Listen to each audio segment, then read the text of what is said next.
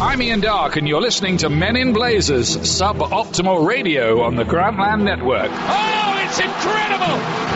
You could not write a script like this! From the Embassy Row Studios, pop-up Embassy Row Studios, the crap part of Yankee Stadium. In the beautiful, beautiful Bronx. Oh, favourite borough of New York, Rog. The Bronx. Love the Bronx. Top 5 for me. Boogie down Bronx. Top 5. Anybody outside the top 5 of the 5 boroughs of New York City, Rog? I love Staten Island. Here we are. We're Number at one. Yankee Stadium, Rog. The Guinness International Champions Cup. It's the one that footballers, if they're being honest, tell Yeah. you that from the cradle they've dreamt about winning. It's the big one. Yes. Been drinking a lot of Guinness all Yeah. evening. One or We've got to two. met our friends at Guinness. Yeah. Celebrities, Rog. This is star-studded. Down below us, we're in the second half of Liverpool versus Manchester City. Manchester City currently leading 2-1 from Jovetic. Who's clearly desperate to be New York City FC's starting striker. Yeah. In 2015, he's turning it on.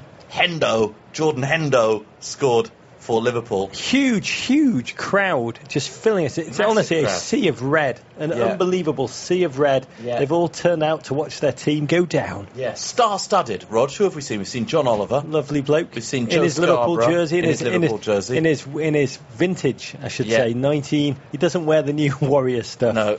He's a 70s He wears man. the old stuff. Joe Scarborough, Yep. looking very suntanned. Mike Myers. Mike Myers. Daniel Craig. Yep, very nice man. Sunil Gulati. Happy birthday, Happy mate. birthday, Sunil. Lots of people saw all our friends from Guinness having a lovely night here at the stadium watching this amazing tour. This tournament has become kind of a big deal, Rog. It has. It has. It's helping me, Davo. Yeah. Get over a little bit the World Cup. Yeah. Do you remember that?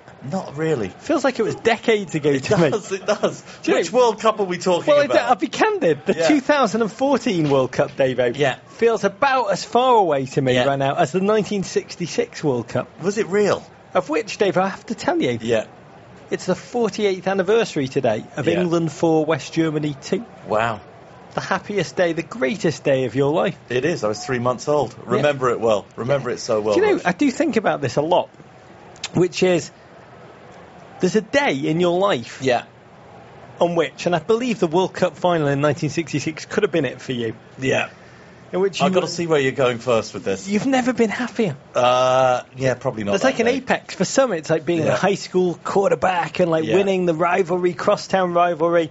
For others, it's like the day they finally see Barry Manilow live in No, concert. it was my fault. For others, it's when you become a parent for the first time. Yeah. But there's like a moment when you are, Uh-huh. and you don't know when it strikes, but you'll never Yeah. be happier than that Yeah. very second.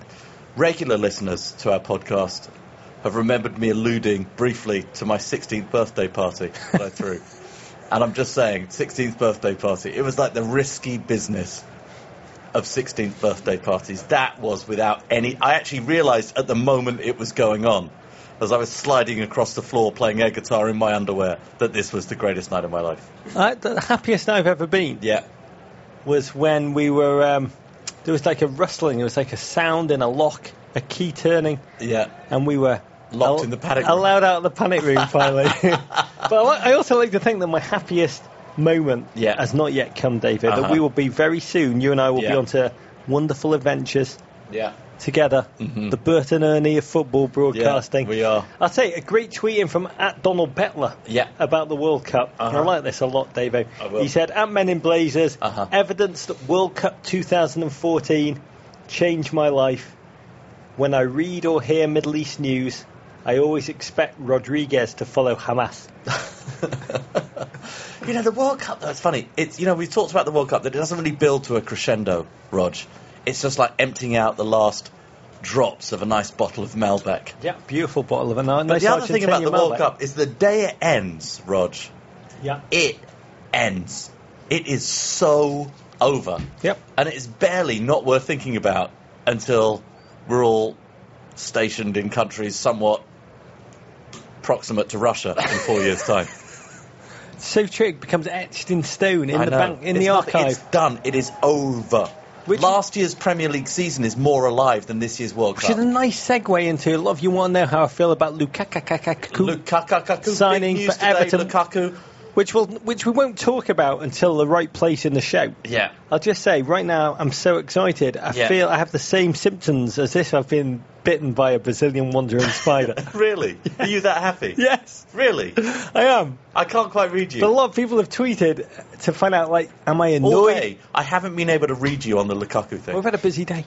Yeah. Had a busy day. I would say people want to know, am I annoyed that Everton have signed the player who destroyed the US's World Cup dreams? Yeah. And the reason my 8-year-old daughter has boycotted Lupanka to the end because she's so upset with Belgium. That's all in the past now. Yeah. It's all in the past, David. And the Premier League, thank God, August 16th, the kick-off. Yeah, it's coming back. Approaching Football's massive. coming home, Rog. But I do agree, David, we'll talk about it. This tournament, I love it for a variety of reasons, which we will get into. But Rocket, tell us what's coming up in the show. Well, look, we've had a packed day, Rog. We've all spent a good hour with Frank Lampard earlier on. NYCFC's Frank Lampard before we came up here. Second greatest man we hung out with today. Yeah, after who? Bob Lee. Oh, we said we had lunch with Bob Lee. I always like the World Cup. I forgot that we had lunch with Bob Lee and Bob Lee's beard. And Bob Lee's which beard. Is pretty amazing. I always say it was speaking to him for an such a day hour. of football. You kept calling him Bob. I didn't know who it was. I thought it was Bob Seger for the first hour of dinner. I got quite excited, and then beneath the beard it was Bobby Lee. Yeah, in the background you keep on seeing things are happening down on the field. But until Liverpool equalise, we're not going to be commentating on it. So, Rog, pack pod today. We're going to watch Liverpool-Man City. Well, we're watching that right now. They're going hammer and tongs, Rog. We're going to drink several bottles of Guinness. That's also in the past tense. We've already drunk several bottles of Guinness. Going to discuss all of the big questions emerging from the pre-season Premier League invasion of our shores. And we're going to catch up on all the latest transfer happenings. Implosion at Southampton, Rog. Drogba, nostalgia, Drog-algia at Chelsea. And Everton, Rog. Everton spending money. Surely we have arrived at the end of history. Manchester City CEO Ferran Soriano will also drop in to talk about the new English Premier League season and his creative vision, which has led Manchester City to spin off local franchises, except we don't call them franchises, Rog. We call them clubs. In Australia, Japan, and our own favourite city ever, New York City, Rog. Liverpool coming close, David. I know, coming close. So the pre-season tours, we're watching pre-season football down here, Rog, the Guinness International Champions Cup. It's a pretty remarkable thing what this has become. 8 massive teams, or 7 plus Olympiacos, trotting around our nation like plundering Vikings, George. Yeah, I love plundering Vikings. Oh, Liverpool had just scored. Suarez. Oh no, it's not Suarez. That's Raheem Sterling. He better play like Suarez this season if they're going to be any good. Perhaps it'll equalise. We'll watch that on the replay. First of all, there's nothing like an American soccer crowd. It's what's thrilled me. Yeah. We've done this competition, the Poets competition, and a lot of you Americans have been taking amazingly creative signs to the games.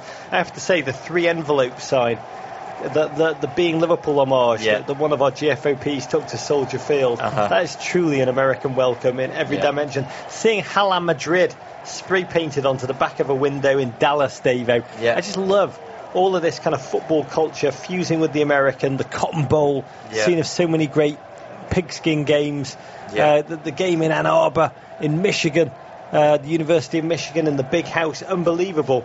But most importantly for me, Davo, is that America's become a top 2 strategic priority for the mega clubs. Yeah. And it wasn't that way even 5 or 6 years ago. What is the other? So America's a strategic priority. What are you saying? Asia is the other strategic priority? Yeah, absolutely. Not actually how they perform in the English Premier League at home. Yeah, I mean, it used to be that plastic fans were those who didn't go to the game every week. Yeah. Now these clubs, the big clubs, I mean, look at it. The US has now become a vast continental training ground for the elite European clubs. That the fans, the big clubs care about, do no longer live just in the zip codes around the ground. They care about the fan who lives in Nebraska as much as they do around Old Trafford, Manchester United. And that's what's truly, truly fascinating about what's going on right now. Yeah. When we were growing up, David, do you remember pre-season when we were growing up? Never. Don't ever remember pre-season. Well, it was all about warming up. Everton would play the likes of Grimsby Town. They'd play the likes of Malmo. Yeah. And then United and Arsenal kind of pioneered in the late 80s, early 90s that there was income to be generated from this pre-season. Yeah. They'd play the Emirates Cup. They'd play at Arsenal. And Man United would go on these trips to China or to Thailand. And it was all about raising money, payment for actually turning up. But I think we've entered this third generation, and the Guinness ICC kind of fits in that bill. It's definitely still about the money. United have been reported as earning up to $20 million for their summer tour. Yeah. But it's really about long-term fan engagement and sponsor activation, and watching the clubs compete digitally for America's hearts and minds. That's what's so, truly creative and fascinating about this whole thing. Tucked in the middle of this GICC, Rog, has also been the prospect of watching some of these top European teams playing against MLS franchises. And I must say, I find that a little troubling. Coming out of the World Cup, I think what we really wanted to see as American soccer fans, we wanted to come out of the World Cup and we wanted to see MLS at its best. I wanted to see big matchups. I wanted to see competitive games. Yeah, well, the overall record for MLS, 0-4-2. The LA Galaxy 0, Manchester United 7, 84,362 fans at the Rose Bowl. Manchester City beat Kansas City 4-1. And it is being thrashed in games you admittedly take half-heartedly because they're throwing out their scrubs because they care more about the MLS competitive games, the MLS teams. Of course. Is that good for the league? And I think it probably used to. It probably used to be good that they could show that they could compete, that they could take. I remember Kansas City once beat Manchester United in the game. It was great for the league back then. Well, it's when Kansas City were really trying to sort of prove themselves and establish who they were going to be going forward. But the league needs one game. It needs an all-star game. Yeah. And frankly, when you're throwing together an all-star team to play the likes of Bayern Munich should win that game hands down. One team plays together week in, week out. The other team has probably 2 practices at most. I'd frame the all-star game more as a celebration of everything that's great about American soccer than rather a litmus test about winning or losing. Yeah. But the other games, I truly don't understand. Yeah, also especially in midsummer, which is really when MLS has nothing to compete against in the sporting calendar. That's sort of, for me, when they should be playing their biggest and most competitive games. I know it's hot. I know people are coming off the World Cup, but it's kind of what I want to go and see. It's not. The question isn't just about whether it's good for MLS, Davo. Is it good for the clubs? We've talked about that. You talked about Arsene Wenger. Yeah. Talking about how the training camps in the modern game are commercial. Mm-hmm. Then all about boosting the popularity of the club. Yeah. He said, I'm happy to be in New York, but for purely football reasons, the best thing to do is to stay in London and not travel too much because of the time you waste, the jet lag you suffer. Van Gaal has been... Yeah, he's had some problems too, Roger. Yeah, United are playing in Pasadena, Denver, Washington, Detroit. He said they're commercial activities. Then you're travelling too much. United could travel 13,500 miles if they make the final. Yeah. What should Premier League teams do, Dave? They're about to prime for a massive, you call it a marathon sprint, the Premier League campaign. But at the same time, they're desperate to show they're serious about the United States. Well, in a little while, we're going to talk about the transfers, Roger, and we see why they need the money. The commercial imperative is very strong. Yes, you've got to get your team in shape. Yes, you've got to go and figure out what you're going to be. It's a slightly interfered year already because, not every team has had all of its World Cup players back yet. Some teams more affected than others. Transfer deadline happens, 2 weeks into the season, Rog, so you're still going to see moves at the end of the season.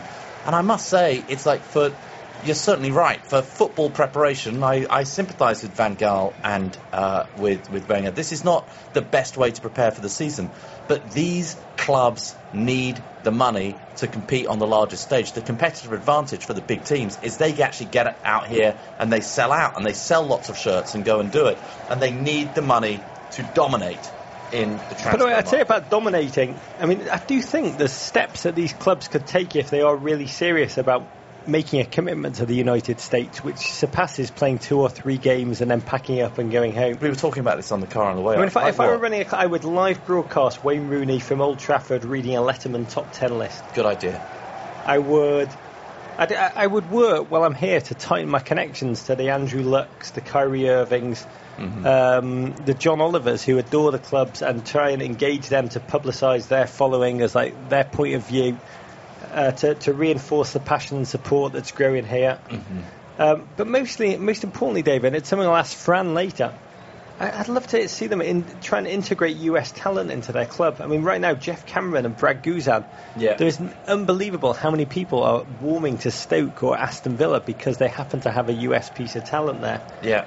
I mean, if they are coming here to build their brand, I can't think of anything that would hew the American affection for a team quicker than taking on one or two of these players. And definitely we saw that with Dempsey at Fulham. A lot of American fans went to Fulham. Dempsey then went to Tottenham. A lot of American fans switched their allegiance from Fulham to Tottenham. But I'm not convinced. Look at this sea of red and some sky blue, Rog, out here in Yankee Stadium this evening. I think there is a certain share of football pie. I think there's a certain size of football pie, and I think these teams have done very well to establish this football pie. And there's a certain share of football pie, and frankly, in the US, Liverpool, Man United, and to a lesser extent, I'd say Chelsea and Arsenal, seem to have, of the English Premier League teams, seem to have the majority of the sport. Obviously, what Man City are doing is really interesting to go and give themselves an advantage, to play catch-up. But I'm not sure what any of those teams can do better than they're doing already. Now, maybe you're right. It's the Stokes, it's the Hulls, it's the West Hams can do something else. But are the best players really available to go to those teams? When you really go down that US roster, a number of them are going to go and play in MLS. A number of them are still attached, like Julian Green, to major European sides. I'm not sure what's available to those English Premier League teams, genuinely. I mean, when you talk about the smaller clubs, that is fascinating, Davo, because we're very caught up in kind of the big, the Uniteds, the Cities. But you look, Everton have been to Bangkok. Yeah. West Ham have travelled to Auckland, New Zealand. Crystal Palace have come to America. Yeah, played Columbus. They played in Richmond. Yeah. Philadelphia. Yeah. They played at Richmond City Stadium. 7,851 people came. Yeah. I mean, I watched that game. I was trying to work out how Marouane Chamak's hair actually got through customs. they do have US Customs and Border Protection do cut down on the Dog and Cat Protection Act of 2000 calls for the seizure and forfeiture of any item containing real dog or cat foot. It's shocking. But I want to say respect to Arsenal. That video they made where their players tried to do American accents was one of the better. You loved that, didn't you? I did love you it. Did it. I was watching Matthew Flamini say, "Forget about it." Yeah. It was very reassuring that there's some men who are worse at accents even than me, David. Yeah. What's your American expression again, Rog? Hooray for Hollywood! Yeah. The only thing $1 million. $1 million. $1 million. That's so good. By the way, talking about MLS, Davo, one quick thing. We are poised. Yeah. We are poised to go to Portland. Yeah. All-Star.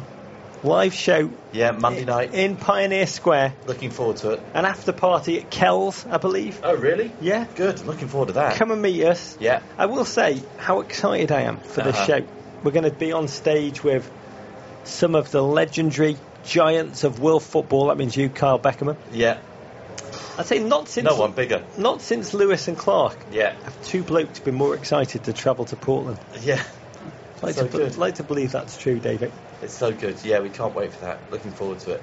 Can I move on to the transfers now, Rog? Well, can we just say what's going on here? Well, 2-2. The game has ended, Rog. As you know, by the rules of the Guinness International Champions Cup, they will now go to a penalty shootout, Rog.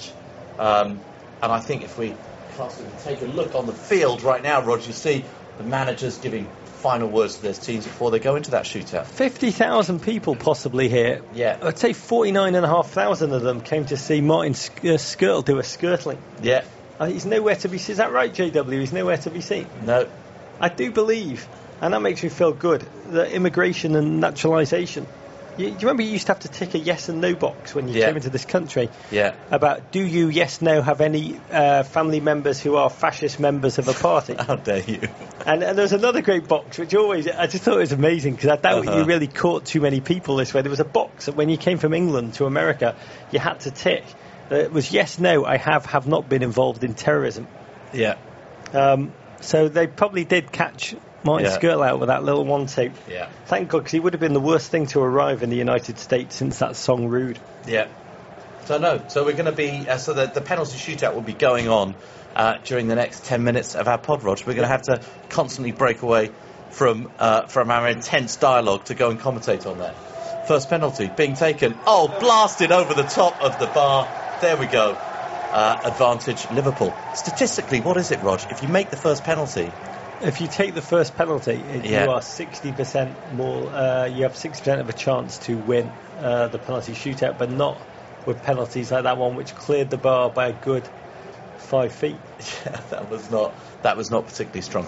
So, Rog, as the penalty shootout goes on below, let's talk a little bit about the transfer. Can we? What strange magic is this, Davo? So, Romelu Lukaku, Rog. The first miracle of Tarukicism. Well, yeah, they are advertising a product called Trico down there on the field right now. 5-year deal, Rog. $42.3 million. That doesn't include his wages.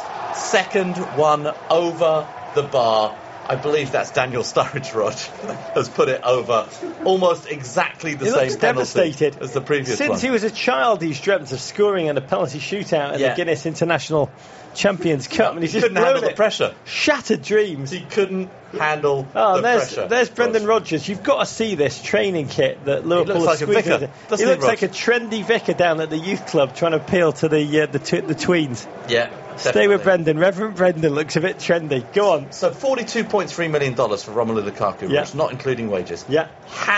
Two questions. Yeah. One, how are you feeling? Yeah. Two, what on earth is going on?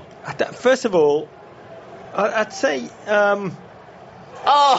in a row missed, Rog. Go ahead. Yeah, 3 in a row penalties missed. I'd just say... I don't know how to compute it, David. I don't know where Everton got 24 million from. Yeah. First of all, I wonder if they paid with PayPal or something. Chelsea, and they're just. I have no idea how or what or where. But mostly, here's what I can't understand. It has been about a decade since Everton last signed a player of great coveted quality. I think Andrew Johnson was probably the player that other teams actually wanted before he came to us, and he chose Everton. I just say long-suffering Everton fans are used to, at this point, we're conditioned to suffer through the transfer window with slim pickings like Dennis Stracolursi, this Argentinian rando, or Royston Drenthe, like a burnt-out, fallen star. Yeah. We're just not used to these emotions, Davo. Hope, confidence, competence. Yeah. I don't know what to do with it. At CEO Neil 3 tweeted me, at Rog Bennett, "The tingling I am feeling is preventing me from getting any work done. I am afraid my nipples will cut through my dress shirt." And that pretty well sums it up, David. And is it that exciting? I mean, we've talked about some of the limitations, and I'm not just saying this as a Chelsea fan, because I actually think it's a mistake for Chelsea, for whom the money doesn't make any... Obituary him from a Chelsea perspective. I'd love to know. Yeah. Obit him from a Chelsea perspective for me. Well, the money... I think Romelu Lukaku is a young player with phenomenal potential. I don't think he's yet shown it over 90 minutes over the whole course of a season. But I think he's had moments, both for West Bromwich Albion and for Everton, where he's proved that he's a legitimate Premier League goal scorer. Do I think he's a player who can end up being a 25 to 30 goal per season striker? Or it doesn't even have to be that good, by the way. A 20 goal Premier League striker? I'm not sure. I think that sometimes you always made the point that at West Bromwich Albion it required Shane Long running the defence just out of steam for Romelu to come on and beat them up towards the end of the game to go and do it. And I think he did some of that same stuff at Everton. But it surprises me that Chelsea would get rid of somebody for whom the money is not that important, a young player with such potential to go and do it. On the flip side, Everton, this is a significant amount of money to invest in a single player for whom there were several, many might be an exaggeration, but several Everton fans who were not so insane at the end of last season when they thought they might not get in this season. You save all of our money, Davo. I mean, I will say, we spent the summer with Roberto Martinez in Rio. Amazing man. I spent much of that summer trying to persuade Roberto to take Julian Green on loan. Yeah. But we watched Belgium play games with Roberto. Yeah. And after every failed Romelu Lukaku game, he would pump his fist in the air. And I would say, what are you cheering here? And he'd just say, the price. And he'd point down to the floor. He'd say, the price is lowering. What would it have been before? So after every Belgian game in which he failed to sparkle, Roberto was elated. But you look at what Everton have done over the past couple of months. Martinez himself signed a new deal, massively significant. Seamus Coleman, new deal. Ross Barkley yesterday. Yeah, huge new deal. Massive new deal for what those new deals are worth. Mohamed Besic, the Bosnian defensive. That's a very good buy, by the way. Gareth Barry signed permanently. Yeah, excellent. And now Romelu, I wish I could have another child so I could name him Romelu. That's how excited I am. Signed. So it's not just one gentleman, Davo. At SmithFire13 tweeted us at Men in Blazers, Everton finally building depth to support Stephen Naismith. We're going to build a whole attack around Scottish Messi. But it's just fascinating. I don't understand, David, where the money's come from. At the Real Gigs tweeted us at Men in Blazers. Somewhere, David Moyes is on his hands and knees screaming, 25 million. That's what I got over the course of 10 years. Where the hell did that come from? And I'm really just waiting for the story to come out. Many journalists, Rog, starting to talk about Everton, legitimate top 4 contenders. We'll see. They're going to be very good. They certainly haven't got weaker in the off-season, Rog. Seem to have got stronger for me. And, Southampton, Rog, the implosion down there on the south coast. Ricky Lambert gone for £4 million, $6.8 million. Luke Shaw gone for $46 million, pretty much, to United. Lambert, of course, to Liverpool. Lallana also gone to Liverpool, Rog, for $42.4 million. He's injured already. He's already done his knee. Lovren, the finely tattooed Lovren, gone for $34 million.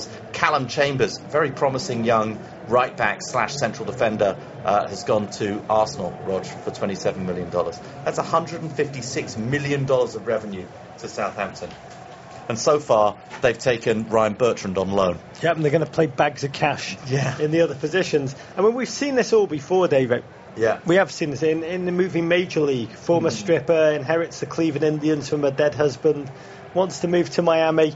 She decides to decrease attendance to trigger escape clause. Yeah. She hopes that finishing last will help. Southampton, maybe, like the Cleveland Indians, end up being good and beat the Yankees to win the American League East, Dave. Yeah. But you got this owner, Katerina Liebert. She took over from her late father, Marcus, in 2010, who loves Southampton. She could be cashing in on her asset. And now you have Pochettino, the old manager, who's now at Spurs, trying to tempt Morgan Schneiderlin and Jay Rodriguez.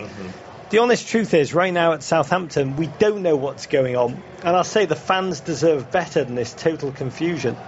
The one thing I'd say that's criminal is that they've let all these players go. And before this, we should say Theo Walcott, Gareth Bale, players developed. That's football. That's football. I mean, this is a mass fire sale, and it's a mass fire sale. Before, if you were going to do this properly, you would have brought in players before you let those people go. Yeah. Because now everybody that's going to sell Southampton a replacement know they are sitting on piles of cash and will jack up the prices.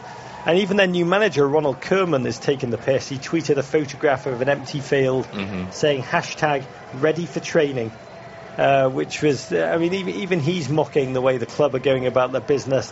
I'll say there's a lot of darkness in the world right now, Dave, but a piece of my heart feels true sorrow for Southampton fans. Yeah, attractive football club. Well, they'll always develop good players, though. By the way, we should say that Liverpool prevailed in the Guinness International Champions Cup. But you'll already know that. Penalties. You'll already know that because you've been watching.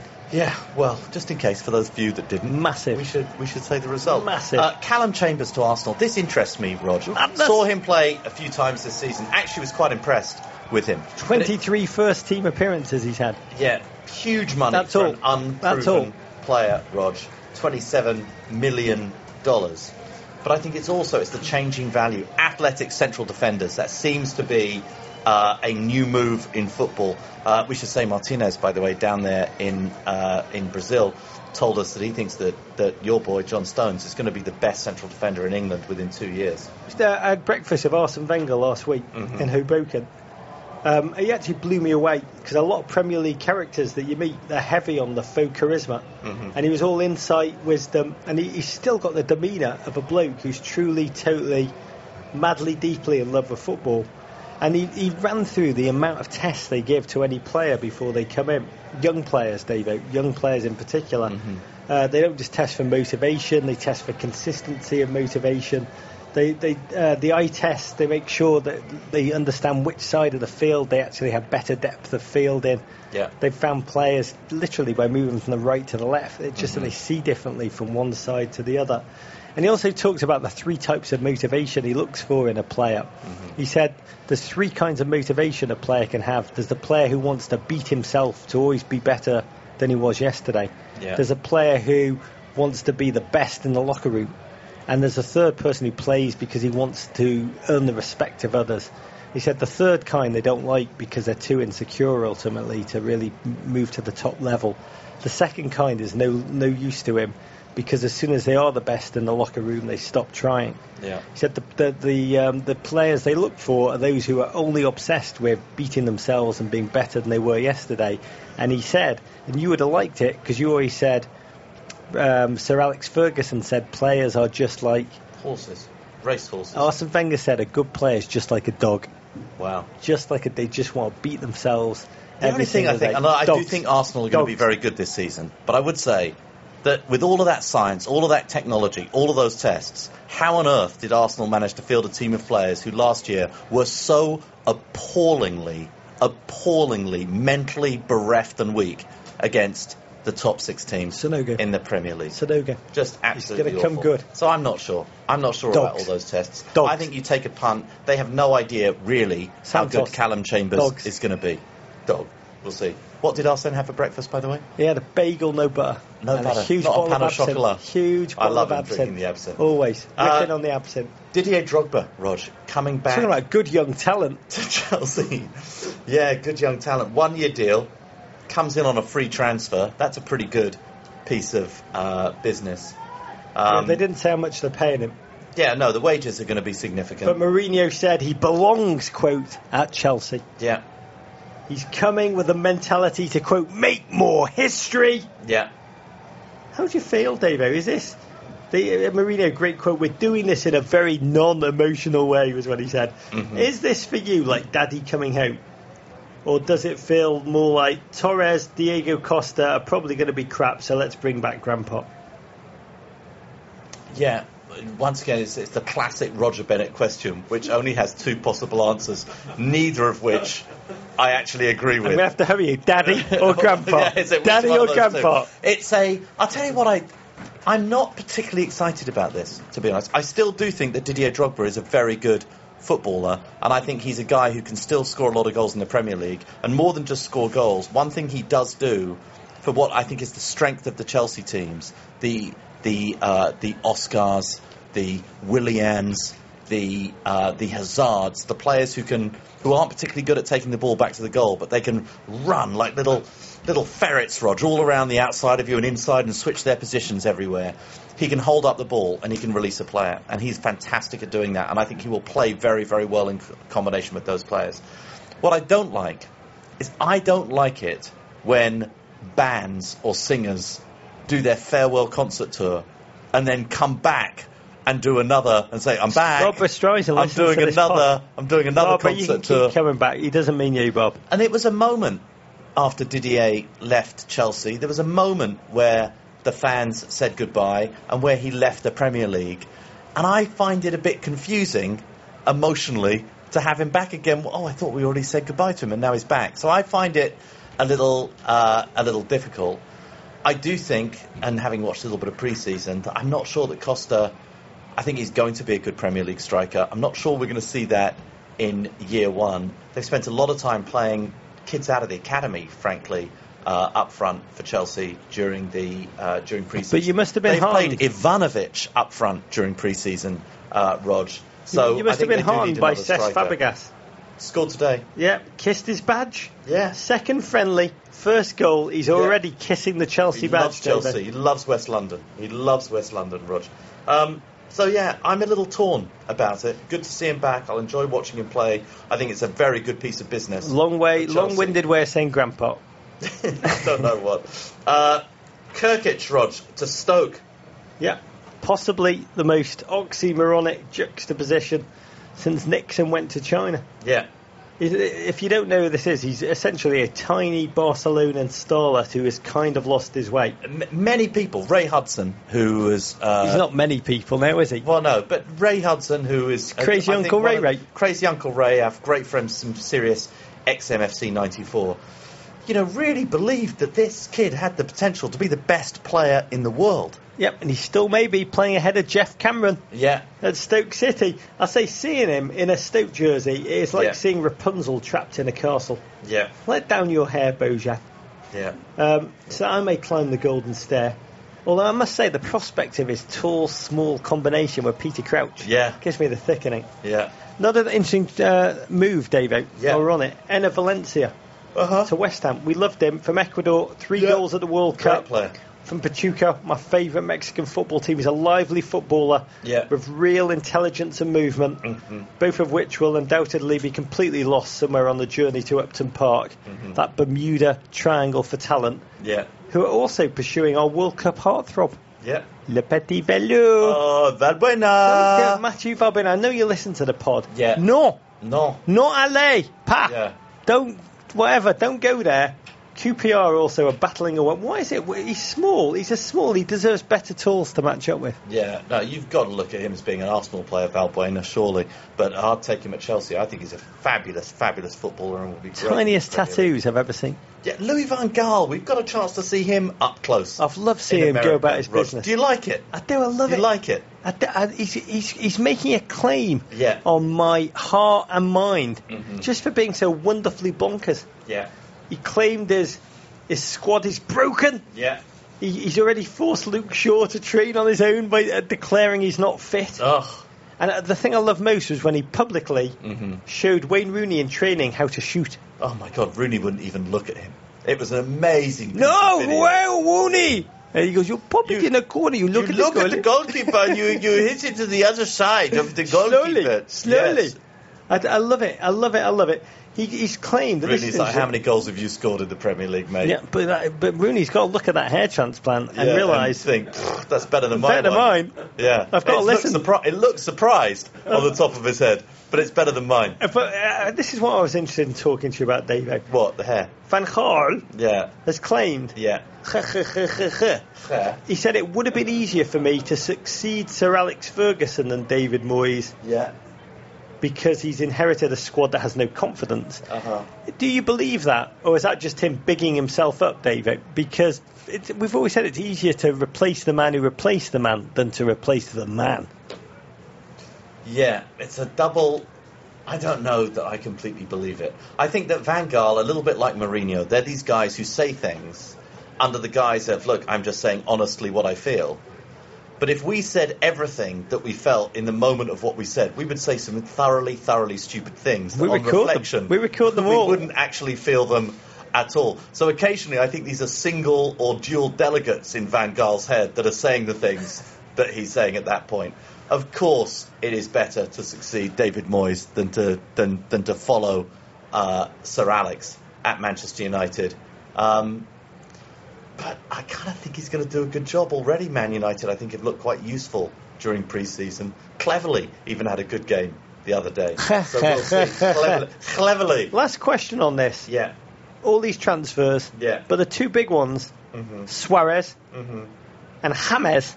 Yeah. They've both gone to Spain. Yeah. Slight diminishing number of stars in the Premier League, Dave. Yeah. Does it matter? It doesn't to me. You can take away our stars, but they'll never have our narrative, Dave.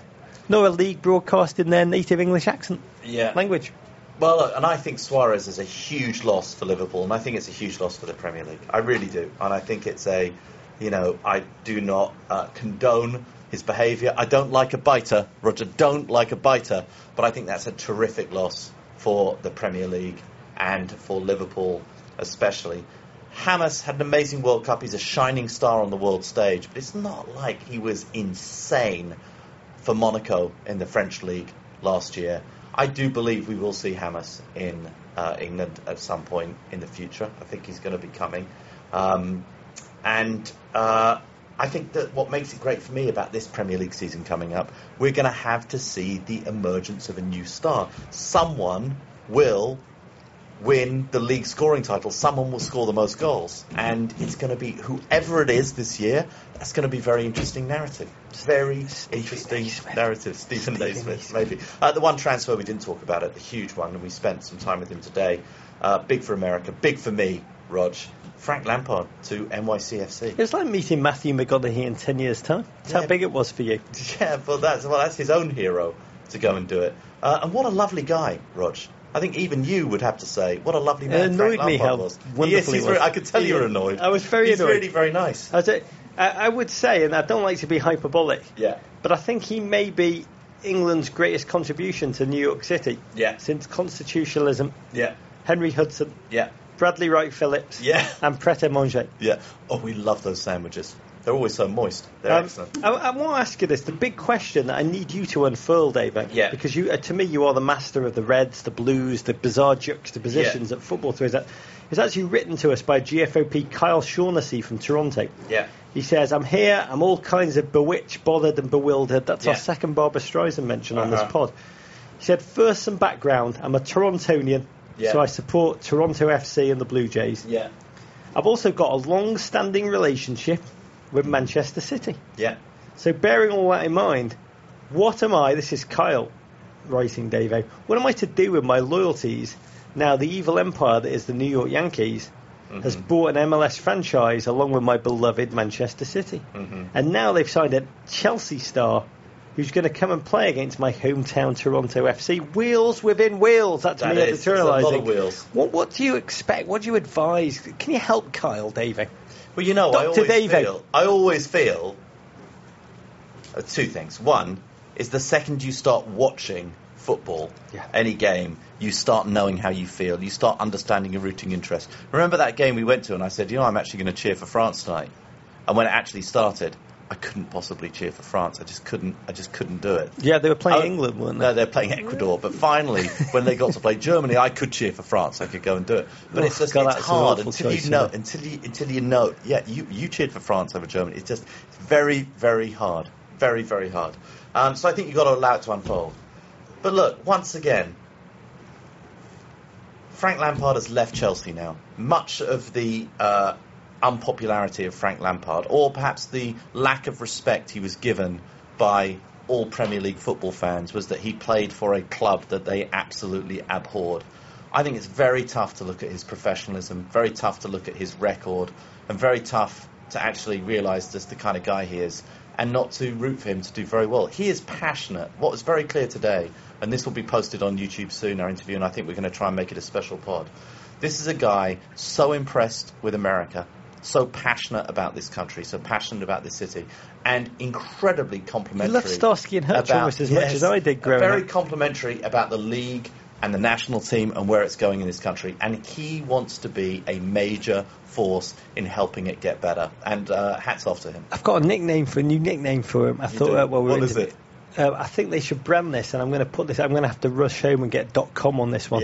I think we should call him the English Muffin. Is that better than Fat That's Frank? great branding. Better than Fat Frank. Here's the English Muffin. It's great American marketing. That idea's worth $1 million. It's amazing. Thomas's, bring you Frank Lampard. Who would not want to come and watch the English Muffin? The best sporting nickname since the refrigerator. It's a great idea. Okay, Rog, talking about Frank Lampard. The English Muffin. Before the game today. Call him the English Muffin. It's his proper name. No, I'm not going to. Talking about Frank Lampard. Earlier, before the game tonight, we got a chance to speak to his boss, Rog. New boss. Yeah, new boss, Ferran Soriano. So joining us now, Rog, on the pod. Very handsome man, 47-year-old, Catalan-born Chief Executive Officer of Manchester City, Ferran Soriano. He's a man who was previously Vice President General Manager at Barcelona, I would say the biggest football club in the world most Americans have heard of. He's pioneered the creative vision for the global powerhouse football clubs to spin off local entities, Rog. This is something new that we're talking about, hence Major League Soccer's New York City FC, the A-League's Melbourne Heart, and Japan's Yokohama F. Marinos. Welcome to the pod, Ferran Soriano. Thank you very much. Great to have you here. Big evening for you. Yeah. It's every time we come here is so impressive because you see the American fans loving soccer, And I've been coming to the US maybe for the last 10 years for soccer, and you can see it changing every year. Every year is better than the previous one. Every year. And we're coming off this World Cup, which hit record numbers in the United States, both on television, people going to parks, bars to go and watch it. You just feel like we're in a sort of a magic time. The momentum is really with us. Yeah, I think it's unstoppable. I think no matter how you look at it, you look at the numbers of fans in the world. Soccer is the number one global sport. Yeah. And there's no reason for this sport not to be growing in the US. And actually, you can see it. It's not a promise now. It's a reality. So the noise in the background, we're here at Yankee Stadium, about to watch Manchester City play Liverpool. Most English clubs brand build by touring in the summer, trying to capture hearts and minds. You've taken a very different route, as they say in America, by establishing an MLS club here in New York City, NYCFC. Can you talk about your decision to do more than simply play a friendly or two and then leave town? You're actually putting down permanent roots in the US. Of course, we want to be New Yorkers. We are building a truly authentic New York team. So this is not a Manchester City team or a brand play or a marketing trick. Yeah. This is real. This is a team that's going to play beautiful soccer in New York. And that team happens to be part of a family, the City family, where we will be able to help.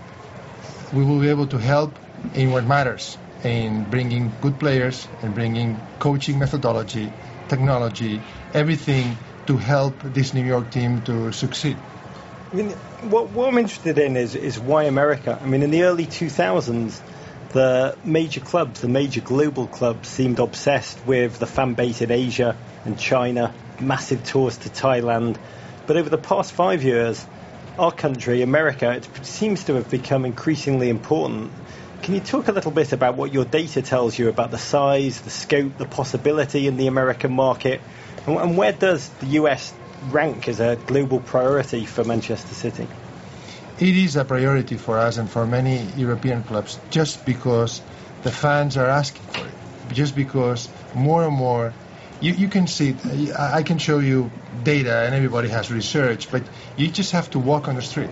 So you walk on the street and Frank Lampard, our last signing for New York City, he was telling me today that only 5 years ago he could walk on the street in New York and nobody would recognize him. Now he can't. Yeah, he can't walk, right? So this is a reality that soccer fans in the US are looking for good soccer, and by the way, the best way to deliver that is to be here and to do it every week, not to come to play a friendly game, an exhibition game every year or every couple of years. Yeah. You're comparing with Asia. Asia is the fans for the Premier League in Asia is also massive, but the leagues are not so developed.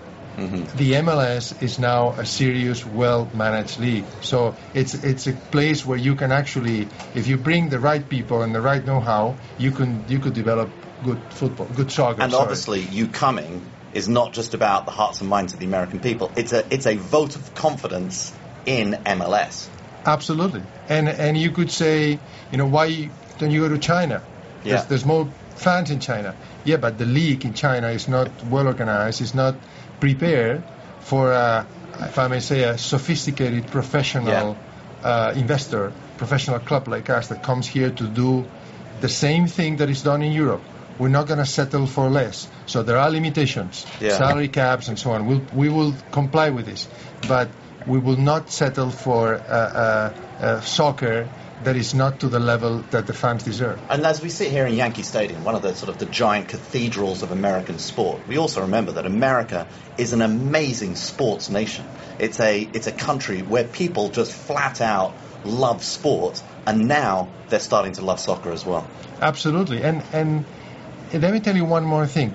We're looking at soccer today, and we can see what happened 10 years ago. But let's do an exercise of looking at the future, and tell me, you know better than me, what are the challenges that other sports are facing? Some of them, they have aging fans. Yes. Some of them, there are other issues. We're not allowed to say baseball then. I'm not saying it. Tell me what's the issue with soccer. Tell me what's wrong. It's all positive. It's all bright. And with the water breaks, we might have more commercial inventory, which is excellent. And I have to tell you also that we're investing a lot in researching and talking to young players in the US. And we will bring our best way of teaching and coaching these guys, and you will see very good US players. So it's a development play as well for you. Yeah, you will see it, because the kids in the US, they understand better the game. Yeah. They watch the game on TV, and they're athletic and they're competitive, like they are naturally in America.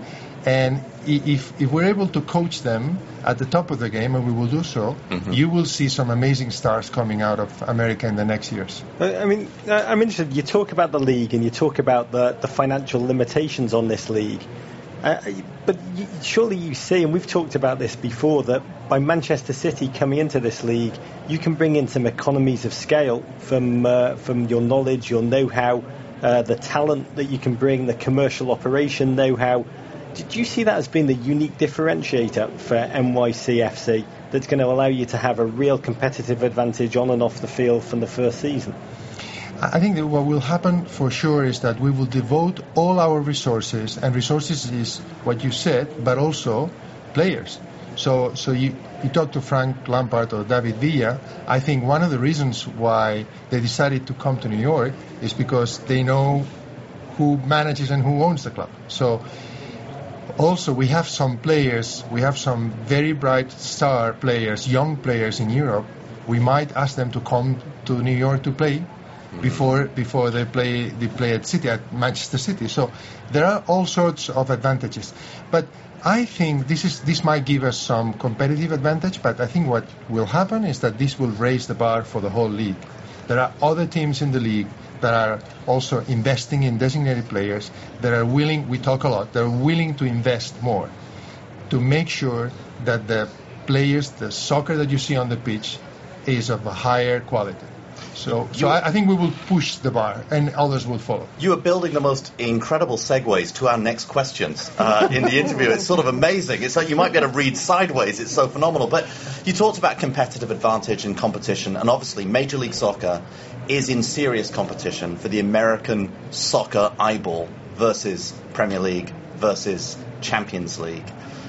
Obviously you've watched a lot of MLS. You look at the general state of the league. You talked about the quality of the play, you talked about the quality of the experience. What else do you see that Major League Soccer has to do to sort of raise its game? And do you think it's a competition against Premier League and Champions League, or do you think that all can exist in harmony? First, I think it's not a competition. This is synergistic. Let me give you an example. As you said, we're lucky to have now teams in many countries. So I was in Japan last week. Yeah. And I was talking to one of the key directors of the Japanese league, and he was telling me this is a competition. When European teams come to Japan, I have a problem because they're taking my audience, my sponsoring money. This is a zero-sum game. This is wrong, completely wrong. It is totally synergistic. So fans are coming today to this stadium to watch Manchester City play, but Manchester City is going to come here once a year. They need to go to a stadium to enjoy the local passion for the local club every week. And it works. And it has worked in many other places. You go to Mexico, and I must say the quality of the soccer you see on the pitch in Mexico is not very different from what you see at the MLS. It's good football, it's good soccer. But the Mexicans, they're passionate for the local football, the local soccer. Sorry, I'm going to make this mistake all the way. We use both all the time. When we say soccer, we tend to say soccer. We try and pronounce it in the American way. But soccer. With the Men in Blazers, you can always say football or soccer. You can interchange and be as inconsistent as we are. So what I'm trying to say is that this is perfectly compatible. Yeah. To enjoy your local soccer, knowing that there is other soccer played elsewhere, which is different. It's like it happens the same in Europe. In Europe, there is people love basketball, but they know the NBA is at a different level. Yeah. And as we progress, the distance is going to diminish. Do you see this as being a two-way relationship? You've talked about developing youth talent, American youth talent, with some great young players that happen to be American under the US flag, the Fabian Johnsons, the Julian Greens. What I don't understand is why no big Premier League team has grabbed any American kind of outfield talent, just from a branding perspective, Fran, from a branding perspective alone. Branding is a bad word for soccer. It is out of our language. We would never do anything for branding or for marketing when it comes to what happens on the pitch. This is about playing beautiful soccer, and it's about That's winning. football. So I could go, I would never go to our manager, Manuel Pellegrini, and said, there's a Chinese player, we have a big market in China, can you play this player? It doesn't work. It has to be on its own merit. The product on the field has to be very authentic.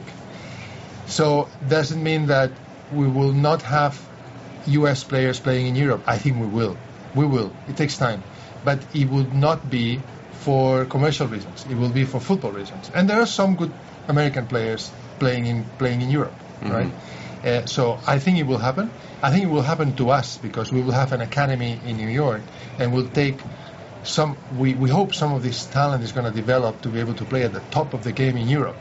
But it will be based on soccer merits, not on commercial merits. As a season ticket holder of NYCFC, I'm so delighted you're coming, so excited. I'm going to ask a quick question. What is other than obviously two incredible pieces put in already, David Villa, Frank Lampard, another signing I know announced this week, what are the other major building blocks you want to go and put together for this team before they start pre-season next January? So one thing is the players, you talk about this. Yeah. The other thing is the methodology, the way we play football. So you'll see how, you know how Manchester City plays. Yeah. We play the same way, attacking football, ball possession, rapid transitions, all that we do, we're going to do the same. Yeah. And by the way, we had our coach, Jason Kreis, working with Manuel Pellegrini for almost a year. An American coach significantly for you. So I think if you allow me to say, we have the best of both worlds. We have an American who's going to coach New York City FC. He knows the MLS, but he has been working with Manchester City in England. So he's going to bring experience, know-how, and so on. So the players and the know-how together, I think we're going to do great. Can we talk about Manchester City for 1 second? You're defending champions, Mazel Tov on a great last season. You're grappling with the financial fair play realities of European football. Last season, a lot of the teams in the Premier League seemed oddly flawed, but Chelsea have brought in Diego Costa, Arsenal have brought in Alexis Sanchez, United threatening to bring in everybody. They've all rearmed. Can you talk briefly about the season's race, from your perspective, the season that's about to kick off, and what City's plan is? We don't plan season by season. We plan in cycles, and cycles could be 3, 4, 5 seasons. So we knew 1 year ago, we knew the positions that we wanted to reinforce in the team, and we did it.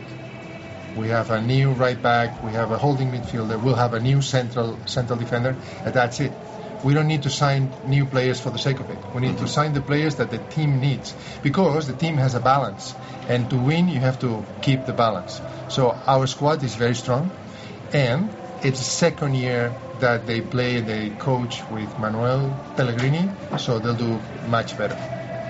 I've got one last question for you. I mean, you've talked in the past when we've discussed that in Europe there's like a hierarchy where there's some major clubs that have major global brands and major entertainment kind of offerings that can really attract the globe. There's teams that don't have that you've talked about. When we last spoke, you said they are going to have to focus on more kind of narrower messages and narrower markets. Can you just think forward? You talked about futurising and looking in the future. What do you see European football looking like in 10 years' time when you think about that marketplace? It will be more and more global, and the distance between the top clubs and the smaller local clubs is widening. And this is just normal. And we will see more of what we're seeing today. Top teams playing everywhere else in the world. It's a global sport, and the European clubs are now at the top of the game. So I don't see anything different from what we're seeing. Growth and globalization. Frank, good luck tonight. Thank you very much. In this game. Good luck this season. Good luck at Manchester City with all your global teams, and cannot wait for NYCFC here in what I believe is the greatest city in the world. Yes, starting next season. I can't wait either. Thank you, Frank. Thanks Thank so you. much. Lovely man. What a bloke. Yeah, focused, Rog. I would say focused. I'd say suave. Yeah. Say strategic. Yeah. Intelligent. Yeah. makes a bit of eye contact. Yeah. Then he goes into a sort of a daze, as though what he's about to say is coming to him in a vision. And it's revealed truth. It was. And you have to agree with everything he says. It was like a burning bush. Yeah. It was really... But it was not consumed. Yeah. Talking of burning bushes, the Ravens. The Ravens! Eddie Mikas. That's another great name. Yeah, I keep love telling America. myself that all signs indicate that MLS will become one of the country's biggest sporting leagues within my lifetime. It already has, Eddie Mikas. Along these lines, as you've probably heard, there was a significant development in terms of MLS's growth as a league this week. Matt Besler and Graham Susi signed designated player contracts with Sporting Kansas City rather than accept potentially lucrative offers from European teams. In your opinion, was this the right move on their part, and is it indicative of the ability of MLS to retain players of a decent talent level? What a question, David. It is tough. The clash between club and country. It's like two well-pitted forces. It's like Mario Brothers against King Koopa, just fighting each other. I mean, it all stems from the desire of MLS to be one of the best leagues in the world. And they know for that to occur, US stars are probably their most marketable asset right now. And the players know if they stay, they'll get an extra dividend. They'll get paid. Graham Zusi, put it this way, is worth far more to Kansas City than he would be, say, to Stoke City. And then you're pitting that against Jurgen Klinsmann. By the way, he's 50 today. Yeah, happy birthday, Jurgen. He and Sunil Gulati have the same birthday. Yeah. If you believe in horoscopes, don't know what that means. Yeah. But he desires to improve the individual talents on his team. His job is not to grow MLS. He cares about the players on his team getting to be the best they can as quickly as possible, which he says they must play at the highest level, they must grind in Europe, they must climb the greasy pole, they must play in the Champions League. But then, you go and visit Josie in Sunderland, which is, if you grew up in Florida, Dave, Sunderland is a pretty grim place to live out your existence. Would you rather play in Sunderland if you grew up or in New York City? Sunderland's a pretty grim place to live out your existence, Rog. And it's a clash between the good of the national team, the good of the national league, and the good of the players' development and the good of the players' wallet. Those four forces coming together. It's what makes it so complicated. I think it's great for MLS. I mean, look, I have to admit, I thought that Besler had some very good games at the World Cup. Susi, he's a great guy. Didn't get to play as much. But I'd have to be honest, and this is still the thing that confuses, it almost confounds me about the US men's national team. I don't know how good Matt Besler and Graham Zusi really are. I still don't know. But I do think they will be very good players in MLS. And they'll be happy, and they'll be well played, and good for them. Okay, Rog, new feature on this show. We get a massive mailbag. Massive. We adore your questions and insights and photoshops. To show our love, we're going to start a weekly award to the most fascinating piece of creative work, Rog, that is sent in to us. It's the Men in Blazers Raven of the Week. But doesn't have to just be Ravens. It could be a Photoshop. It could be something you've created. It could be anything. Or a truly challenging, wonderful question. Yeah, exactly. We'd or love a story challenging you want question. to tell us, however you want to phrase it. Not like a Rog question with only two possible answers, neither of which actually are the ones you would ever answer. And Guinness, Rog, our friends at Guinness, have lovingly supplied a brand new and rather beautiful patch. Designed by Ian Hutchison, GFOP. It's wonderful. Beautiful. It's really good, that patch. Very good looking. We should put that on the Instagram so people can see it. And is this the winner this week, Rog? Yeah, the first one ever, David. Oh, well, congratulations. It's a special new patch. Pete Shahid, Rog and Davo, GFOP here, but only really because of the World Cup. Just read Roger's piece on the blog about rooting for a Premier League team that isn't one of the big four. Well done, Rog. Put that on the meninblazers.com. Thank you. I am from Charleston, South Carolina, Davo's favourite city in America. Go Battery. I love the Battery also. And love the South Carolina Gamecocks, especially the football team. It's one of my favourite nicknames in sport. As the Gamecocks. I want to root for a Premier League team that has a sordid history of abject mediocrity. High hopes that every year will be our year. An in-state rivalry that has been one-sided against us, but where we have levelled the playing field against them recently. And impressive seasons the past few years no wonder this one, providing glimpses of the future glory that could make all this worth it. I've been doing some research, and somehow, Roger's beloved Everton kind of fits this description? Question mark at the end of it? Am I wrong to think so? And am I crazy to want to root for Everton? Also, if I choose Everton, I won't be jumping on any bandwagon, right? Cheers, Pete. Of course you win the Raven of the Week. Gamecocks. Yeah, Rog, your answer. Is Pete making an insane, unwise decision, or just an uninformed, poor decision? Is that a yes or no? That's within the Roger Bennett lexicon of question answer. Well, I'll answer that, Davo, but I think Pete's question is so timely. Yeah. Because there's now thousands of Americans who are coming to football off the World Cup. Yeah. And they're going to pick a team. Yeah. But they're going to pick a team free of such obligations as we have a local team to support. Yeah. And we've always marvelled on this show just how wonderful the random chance exchanges that lead you to pick up a Premier League team are. The student experience in Leicester a decade ago. Yeah. Or some random drunk relative who hails from Stoke. There's a wonderful woman, I wish I could remember her name, who tweeted in she fell in love with Chelsea when she saw a photo of Gary Cahill and Eden Hazard and thought, which kind of proves to me there's somebody for everybody. There's somebody for everybody, if that's what it took. Yeah. And we always talk on the show of the Tottenham fan who tattooed the crest onto his arm 5 years after falling in love with them because his last name was Thompson and Tottenham was sponsored by Thompson Vacation Homes. Yeah. So I just say, in the olden days when Fox broadcast the Premier League team, it made sense to me to support United, City, Arsenal or Spurs, who were always on all the time, Chelsea, who were always on every week because they had so few games on. But now in this NBC era, Davo, in which every game is on, in which every team is available, you've got complete freedom. Yeah. And I'd like to make the case right now, Davo, and I want listeners to tell us why and how they make their routing choices. Diversify your interests. Take the road that is so rarely taken. Cheer for the little guy. Yeah. And I just think sport is ultimately about feelings. Mm-hmm. And you can feel things through sport that you're meant to in everyday life, but you and I are both numb to. Happiness, sadness, fear, misery.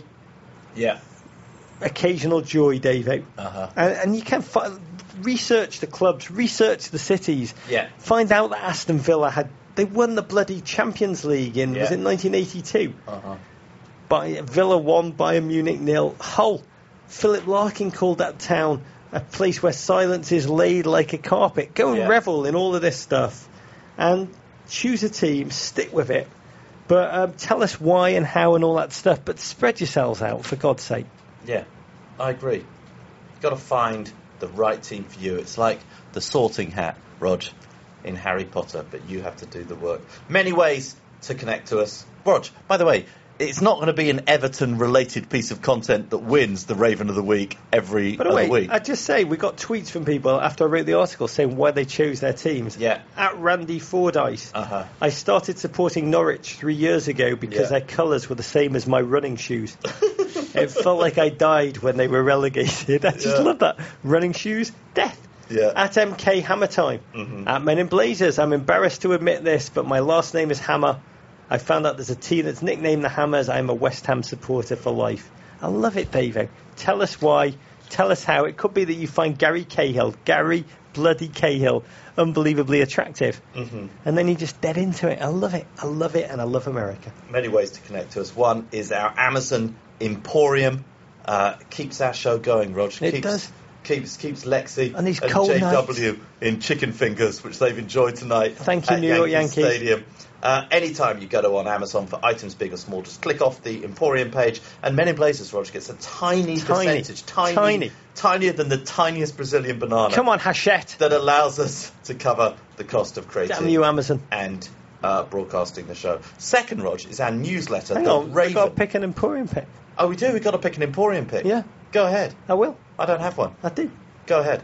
Well, it's the 100th anniversary on August the 4th of England entering the First World War. Wow. It's a century since that dark and destructive war begun. Yeah. I'm not sure what we've learned from it, Dave. Dulce et Decorum Est by Wilfred Owen. I learned that when I was 6 at school with it.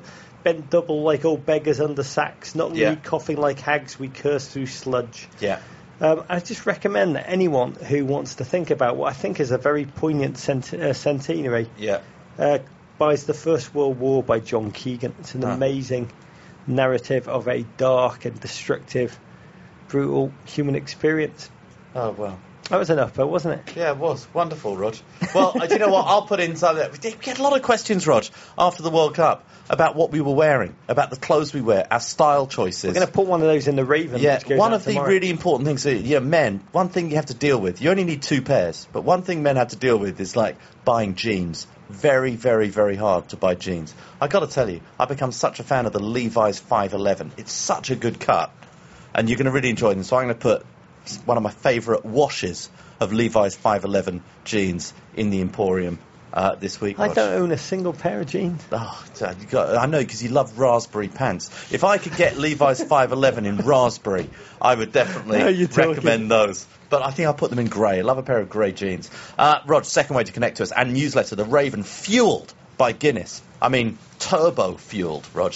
It collates the best Ravens, our own writing, on a weekly basis. Sign up via meninblazers.com. We will both post what we are reading, listening to, or watching. Fantastic job, Rog, with the newsletter. You carry the lion's JW share and Lexi. of that, and JW and Lexi. Excellent work. New listeners, Rog, download on iTunes and Amazon our Best Of album, which is somehow, Rog, number 4 on the Billboard comedy charts. It's the Didier Drogba of comedy album. Yeah. We have no idea how, but it has gone It's to still on Billboard. continues. I know, it's suddenly selling. Men in Blazers Unbuttoned. Now, that's what I call suboptimal. Also, another good tip for new listeners, Rog. Click on our wonderful, independently GFOP-maintained wiki, meninblazers.wikispaces.com. It's a wonder of the modern world, Rog. It's nothing to do with us, but it's everything to do with us. Yeah, we love it. We really, really love it. Go to meninblazers.com. Check out all of our content there. You can contact us at Men in Blazers, at Embassy Davies, at Rog Bennett. Old Rog. Follow our Instagram, Men in Blazers. Lots of pictures today of Bob Lee, Frank Lampard, you being put in a chokehold by Warren Barton. That was the first photo we've not had to stage. No, it was just a very natural reaction from the coach. Can I just say, yeah. Davo went out with someone from Cosmo who's been giving him lessons on Instagramming. Yeah. What's the secret of great Instagramming? Good photos, not crap ones. Got to take more good photos. I'm working on it. Like us on Facebook, Rog. Yeah, we love our Facebook. Going to do it. And send us emails, meninblazers@gmail.com. Send your Ravens to the crap part of Soho. We really cherish and try and answer each one. Vanderpunk, Rog. War pig! Who wants to sex Matombo? Explosion! I love explosion. Courage. Size the day. Is that your analysis? No sleep till Portland, Davo. Abrigado. Rock on, mate. Oh, Kung Fu fight in America. Love you, Rog. I love you, Davo. Good night, New York. York. Thank you for listening to Grantland. To hear more Grantland shows in your earballs, subscribe to Grantland Sports and Grantland Pop Culture on iTunes. Or go to grantland.com and click on podcast.